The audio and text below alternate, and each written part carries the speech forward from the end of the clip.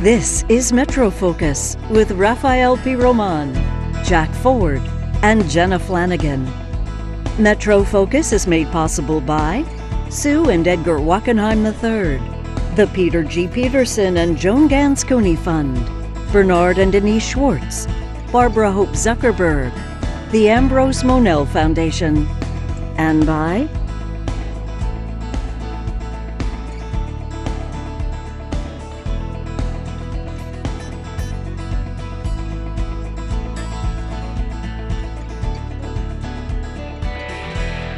Good evening and welcome to Metro Focus. I'm Jack Ford. Congresswoman Gabby Giffords was once a bright young star in the Democratic Party. That is, of course, until she was shot in the head from close range during an assassination attempt back in 2011.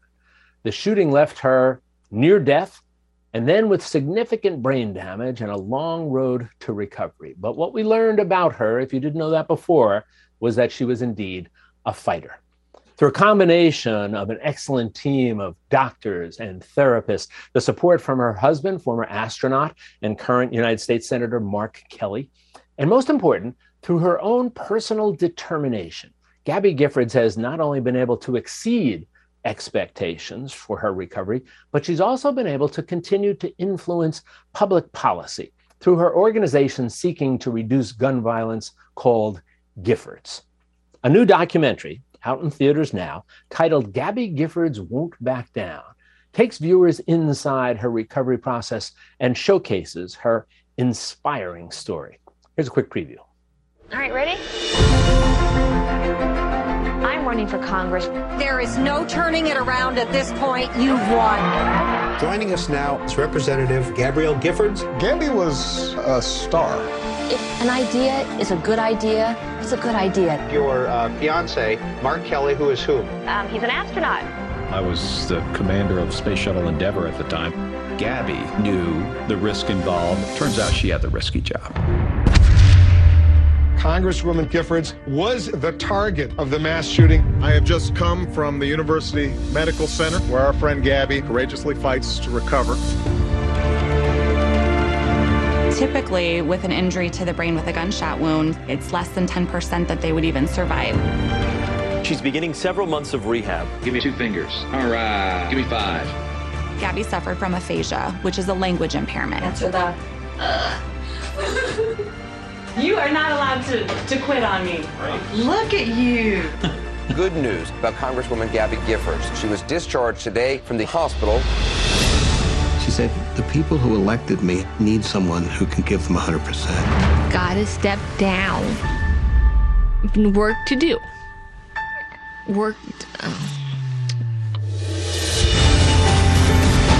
It's a very unique way of communicating with facial expression, touch, and her love. It's a gift. She laughs at my jokes, even when they're bad. Funny. It's funny.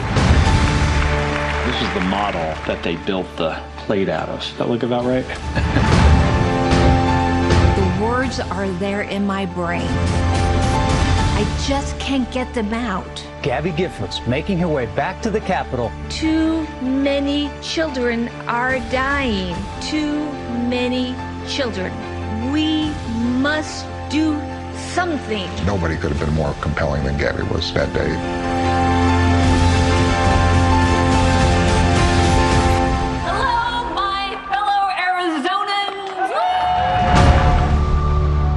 I love to talk. I'm Gabby.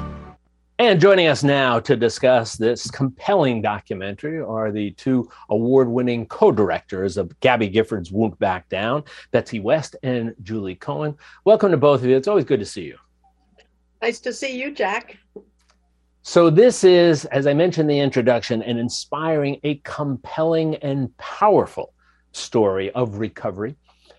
And it teaches us an awful lot about not only Gabby Giffords, but that notion of digging deep down inside for inspiration. Let me ask you both the same question. Quick answer from each of you, if I could.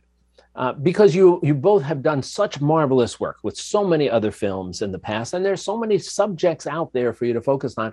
What drew you to this story? Betsy, I'll ask you to answer first. Yeah, I mean, this is a comeback story like no other. That is, an extraordinary woman. As you said, the worst possible thing happens, shot in the brain, and how she comes back and then what she does to reinvent her life is just kind of inspiring. Some people call it Gabbifying. I mean, really, when we met Gabby and realized what she had been through and were able to experience her, we couldn't resist to tell the story. Yeah. Julie, how about you? Yeah, I'm in agreement as usual. What drew us to the Gabby Gifford story was Gabby herself. This is just an extraordinary human being. Spending time with her from the very first Zoom we did together felt like a little spark of energy comes and hits you. And we just so felt everything about her story, from the challenges to the love story to the hilarity to the singing of pop songs, which she does so frequently. And it was just really a special experience for us as people as well as filmmakers. And we just wanted our audience to have some of that same feeling. I want to get to some of those things that you mentioned, the music, her sense of humor throughout the course of this. But let's set up this story. I'm sure most of our viewers are familiar with Gabby Giffords now, but I suspect many of them will not have remembered, or maybe didn't even know, what an ascendant star she was before this incident in 2011. Betsy, give us a little capsulization of who she was and how she had emerged into the political spotlight. Yeah, I think you're right, Jack. Most people first heard, in the rest of the country, apart from Arizona, first heard about Gabby with that horrible shooting in 2011. But as former President Obama told us, Gabby was a rising star. She was someone, just entering her third term in Congress from Arizona, and known for being somebody who reached across the aisle. She was just a natural politician. You look at the videos of her from that time, she was somebody who knew how to connect with people, and as she would say, it doesn't matter if it's a Republican idea or a Democrat idea. If it's a good idea, then I'm for it. And that was really what she represented. And I think that, President Obama told us that she had a huge future ahead of her. Lots of people said she would be a senator, and many talked about presidential hopes. And, so that's who she was and what we learned about her. Obviously, that ended with the event in Tucson in 2011. And, Gabby resigned from Congress a year later. It's interesting because as I was watching it, one of my first thoughts was couldn't we use Gabby Giffords today in Washington? Julie, again, so people can understand here, a quick version, if you will, of this assassination attempt, where apparently she, again, is there ever a likely assassination target? I don't know, but certainly an unlikely assassination target. What was that all about? Yeah, the tragedy is that Gabby's strongest quality as a politician was also what prompted this, a desire and frequent ability to go out and meet with her constituents and spend time in public settings. She loved having constituent meetings. She did it all the time, not even a formal town hall. This was just like a meet and greet in a grocery store parking lot. She called it Congress on Your Corner, and she loved doing them. In fact, she had just been sworn in for her third term, and she had a lot going on in life. Things were kind of crazy for her, and her staff was like, why don't you just relax for the next week? And she was like, no, I want to fly back to Tucson. I want to do a Congress on Your Corner this weekend. So she's in the parking lot with some of her staffers, giving a little talk and then taking audience questions, and then people can line up to have a conversation with her and shake her hand, and just she was really wanting to interact intellectually and physically with her constituents, and unfortunately a young man who was quite mentally ill and had been fixated on her as the way people become fixated on public figures and celebrities, comes up out of the blue, shooting Gabby. I believe she was the first one shot directly in the head, and then just opens fire on a whole crowd. 6 people were killed, Gabby and 12 others injured, a number of them, like her, quite severely. Just like a random, horrible, needless moment of violence. You mentioned her style of serving, and one of the quotes I'd seen attributed to her was that the notion of the term representative was not a job title; it was a job description. For her, yeah. which really I think captured her.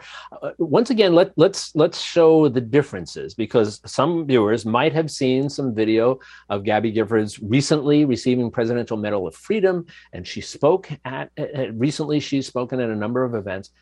And I suspect if they didn't follow this, they would have no idea how dire her situation was after this shooting. Betsy, tell us about that. Yeah, I mean, Gabby was in a coma for several days. She was shot directly in the brain and into her language center. And so, this was a very serious injury. She was comatose for a few days. And 4 days after the shooting, President Obama came to Tucson to speak. And it was during that time, on a visit with some of her congressional colleagues, that she opened her eyes for the first time, which was, the beginning of her incredible, monumental fight back. As you said, she was a fighter. Her fight back to regain both the ability to walk and the ability to talk. We were so lucky as filmmakers because Gabby's husband, then astronaut Mark Kelly, in the midst of this tragedy with his wife, at one point, news people had told him she was dead. He had the wherewithal a few days later to buy a camera and to set it up in her room as she started to recover. And we show these tapes, and you see the progress, and you see how a person can come back from such a serious injury. Gabby has aphasia as a result of this shooting, which is something that many Americans suffer from aphasia from strokes. So it's not dissimilar to what happens to stroke victims. And relearning language is also a similar process. And you see it slowly, step by step, how she comes back. First she learns. It's a big, huge deal when she's able to say, "My name is Gabby." That is just an enormous milestone. And then the therapist, it's the doctors who operated on her, but it's also the amazing speech pathologists who worked with her and used music. She's certainly one of the heroes of this story. Yeah, absolutely. Yes, Angie is a Julie, jump in. Gabby herself is certainly a protagonist in this story and the hero of her own story, but there are a lot of heroes here. There are the people that you think of, the neurosurgeons, the nurses, Gabby's husband, but really in a central heroic role in this story are the speech pathologists who really took someone almost as if, being reborn and helping Gabby re-access the words that were kind of stuck in her brain at that point because her language center had been so severely damaged. And, with Gabby's perseverance and with clever techniques and also with a lot of love, there are times when the speech pathologist just steps back and moves away from the daily whatever lesson plan she might have and just gives Gabby the biggest hug. I was struck by so many of those moments. Sometimes you can pull out a moment from a story that is so compelling. And I don't want to get in a minute to the notion of music, how they used that, and humor. But we're talking about the speech therapist that worked here. And I remember her at one point in time saying, "Gabby, I'm not going to let you quit on me." Right? How many times did we hear that saying, "Gabby, I'm not going to let you quit on me"? And you looked at this woman and you said, "You know what? This is not a job. This is not just this woman's job. This is a calling, what she does here." Tell me how they wove the notion of music into her recovery.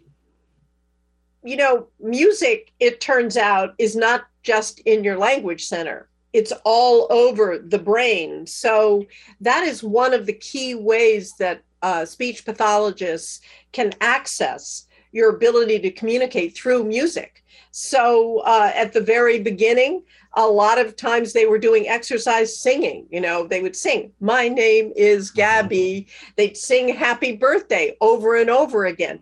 And at the beginning, Gabby wouldn't even be able to speak, even to say "Happy Birthday" to you. And then slowly she learns these songs. So music becomes very important. And it's interesting, Gabby was a very musical person. As a kid, she was in plays. She sang in Annie. She loves to sing. She's got a really nice voice. And I think it was particularly effective for her, and, continues to be part of her therapy.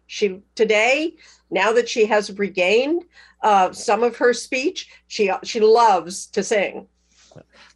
Julie, go ahead. You want to jump in? Yeah, I was just saying, even in moments that you would think but would be the darkest moments, like just a few weeks after the shooting and Gabby's head is still shaved from surgery, there she is with her nurse and her speech therapist singing Cyndi Lauper's "Girls Just Want to Have Fun." Like, she just, like a lot of us, like, music is a very joyful thing, and she was able to connect both to language and to joy and love through song. And she just had such a notion of self-preservation, I think, that helped her do that. And it's beautiful, and it's just sort of like a warmer experience than you might think of watching someone in a hospital who's going through rehabilitation. It's funny because you mentioned her husband, Mark, having this sense that I want to chronicle this journey for her. So literally within days of this assassination attempt where she was near death, there's video of this. And it's jarring in the beginning. I think, again, if you know Gabby Giffords and you've seen some of the introductory shots and how effusive she was and engaging she was, and now you see her in this hospital bed and wired up, and again, just barely, still near death. But then it does take you on this journey, and it has all of these elements we talked about. You mentioned music. Again, one of the moments I love is she's getting ready to go out for a bike ride that she does, and it's sort of a recumbent bike. And all of a sudden, bang, we got YouTube sort of streaming here. Tell me about that. Yeah, I mean, that was an amazing moment for Julie and me, because we were in the garage as Gabby is getting strapped into her recumbent bike, and she does her voice-activated music, 80s on 8, the serious music, and up comes "Still Haven't Found What I'm Looking For." And she bursts into song. The look on her face, and I think you see it in the film, is just so poignant, because she is on a journey and she is looking for something. I mean, it's just so meaningful that I have to say that normally you're kind of, removing yourself when you're filming and you're watching things. That was a moment where I was choked up a bit. It was so powerful. Yeah, it was such a great moment to include here. Julie, let me ask you about this other element here. Again, we've set the stage here. The context is this ascendant star who is nearly snuffed out in this assassination attempt. As you start telling the story with her literally in a hospital bed, and through the course of her discovery, as viewers, we're kind of struggling with her, and we're enjoying moments of great joy when there's a slight breakthrough here. But I was also struck by her sense of humor. which I suspect, if you ask people, somebody's going through something like this, what's the last thing that comes into the picture? Maybe humor, right? But not humor. Yeah, but humor is part of what helps you survive something as harsh and tragic as what Gabby and her husband had to survive. And she had, related to aphasia, the language impairment that she has struggled with since being shot. There's an interesting piece of that was a real issue in the early days of Gabby's rehabilitation. It's called perseveration. Yes. Where I was going to ask you about that. I'm glad you brought that up. Word, and you're saying it again and again. Gabby's word, and they couldn't really figure out why, was chicken. So no matter what they're trying to get her to say, whatever sentence she's going for, she just like blurt out chicken. Now, most of the time, she actually is getting a bit frustrated because she's looking for a word and instead what's coming out is chicken. But there's a moment when they're getting ready for her husband's birthday and they're preparing her to sing. And instead of saying like, happy birthday, dear Mark, she sings like, happy birthday, dear chicken. And, you know, although the reason that she went to that word was that she was struggling, I think, to come up with a proper name, she knew it was funny. Like there's a you saw that glint in her eyes saying, all right, this used to frustrate you, this used to frustrate me, but I'm going to throw chicken at you right now. Exactly. There's like a mischievous. She knew it was funny to say happy birthday, dear chicken, and her speech therapist is like, whoa, like don't say that to him on his birthday. And like the fact that the two of them, Gabby and a speech pathologist, like share this like laugh out loud moment in the middle of like how much hard work they're going through and how painful and frustrating it all is really, you know, it's a beautiful thing. It is. It sort of bears the elements of humanity, I think, of that all of them have brought to this sort of Shakespearean tragedy here. Let's talk about, there's so many of these great moments in this film. And I just want to say it is just a marvelous story about a fascinating journey that this woman has taken here. And let's move on a little bit more in her journey, because there's so much more that people will see in this. But let's talk about what I mentioned in the introduction, which is her getting involved in championing this organization. It's now called Giffords, that she co-founded. Tell me what it is that she is hoping to do with this organization. Betsy? Yeah, I mean, skipping ahead from Gabby's recovery, basically, you know, it was about 2 years that she is really working hard to regain her speech. In that time, her husband has retired as an astronaut, and the two of them are back in Tucson, and they're working to help Gabby regain a semblance of her former life. And in December of 2012, there was the horrible shooting at the Sandy Hook School in Newtown, Connecticut. And you can tell from this story how that affected Gabby. She and Mark flew to Connecticut. They visited with the families, as Gabby says, and you know, she's a very emotional, tactile person. It was hugs, hugs, hugs with these grieving, bereft parents. And that was a turning point for Gabby, in which she just said, you know, enough is enough. And I think she realized that she was in a unique position as someone who had a political experience, you know, a track record for bipartisanship, an understanding of how the system works, and as a symbol of the consequences of gun violence. She could start an organization, and that's what they did, called Giffords. They initially lobbied very hard for gun legislation, anti-gun violence legislation. In the wake of Newtown, that was a huge disappointment for Gabby and for President Obama and many others when that didn't pass, you know, in the wake of this tragedy of 20 young children being murdered senselessly. But, you know, typical of Gabby, she didn't let that slow her down. The organization then took off, and they started, you know, in addition to federal lobbying, they do a lot of lobbying in states, and they have accomplished a lot state by state in legislatures with red flag laws and other things. Gabby travels the country.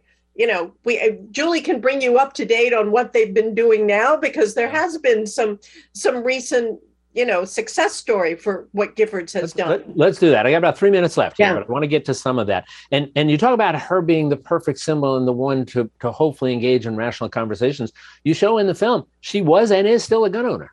That's right. And we even have a scene of her using guns. So it's again, she's one of these people trying to say, let's find some reasonable middle grounds here. Julie, real quickly, about 2 minutes or so. Tell me what they've been doing.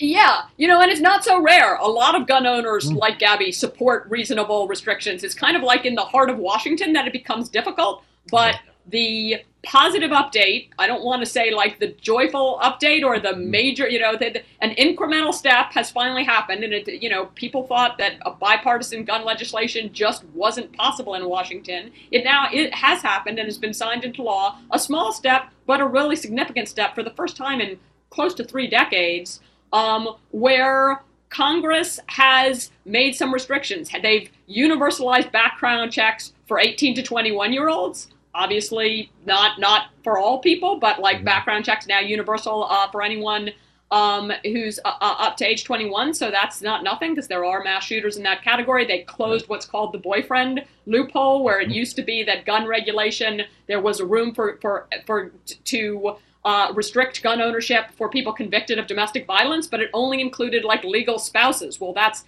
a little nuts when so much domestic violence is between domestic partners who happen not to be married. So that loophole has been closed. Some incentivization of red flag laws, like some real changes, but like a first step. And I think Giffords is hoping that there's more to come. You know what you mentioned in the very beginning, I think, Betsy, you said it, talked about this as being a comeback story. And I think it's fair to describe this as one of the great comeback stories of our time, in terms of where she was, where she became after the assassination attempt, and where she is now. And I'll leave this by telling you that, titles I think are important. And I think this is a great title. Gabby Giffords Won't Back Down. It is just, as I said, it's a marvelous, compelling, provocative, evocative film. Not surprising given the work that the two of you have done in the past. So Betsy West and Julie Cohen, thank you once again. A reminder, it'll be in theaters near you, so make sure you check into it. Fabulous work by both of you. Thank you so much for joining us. It's always good to talk with you. Thank you, Jack. Yeah. All right, take care now.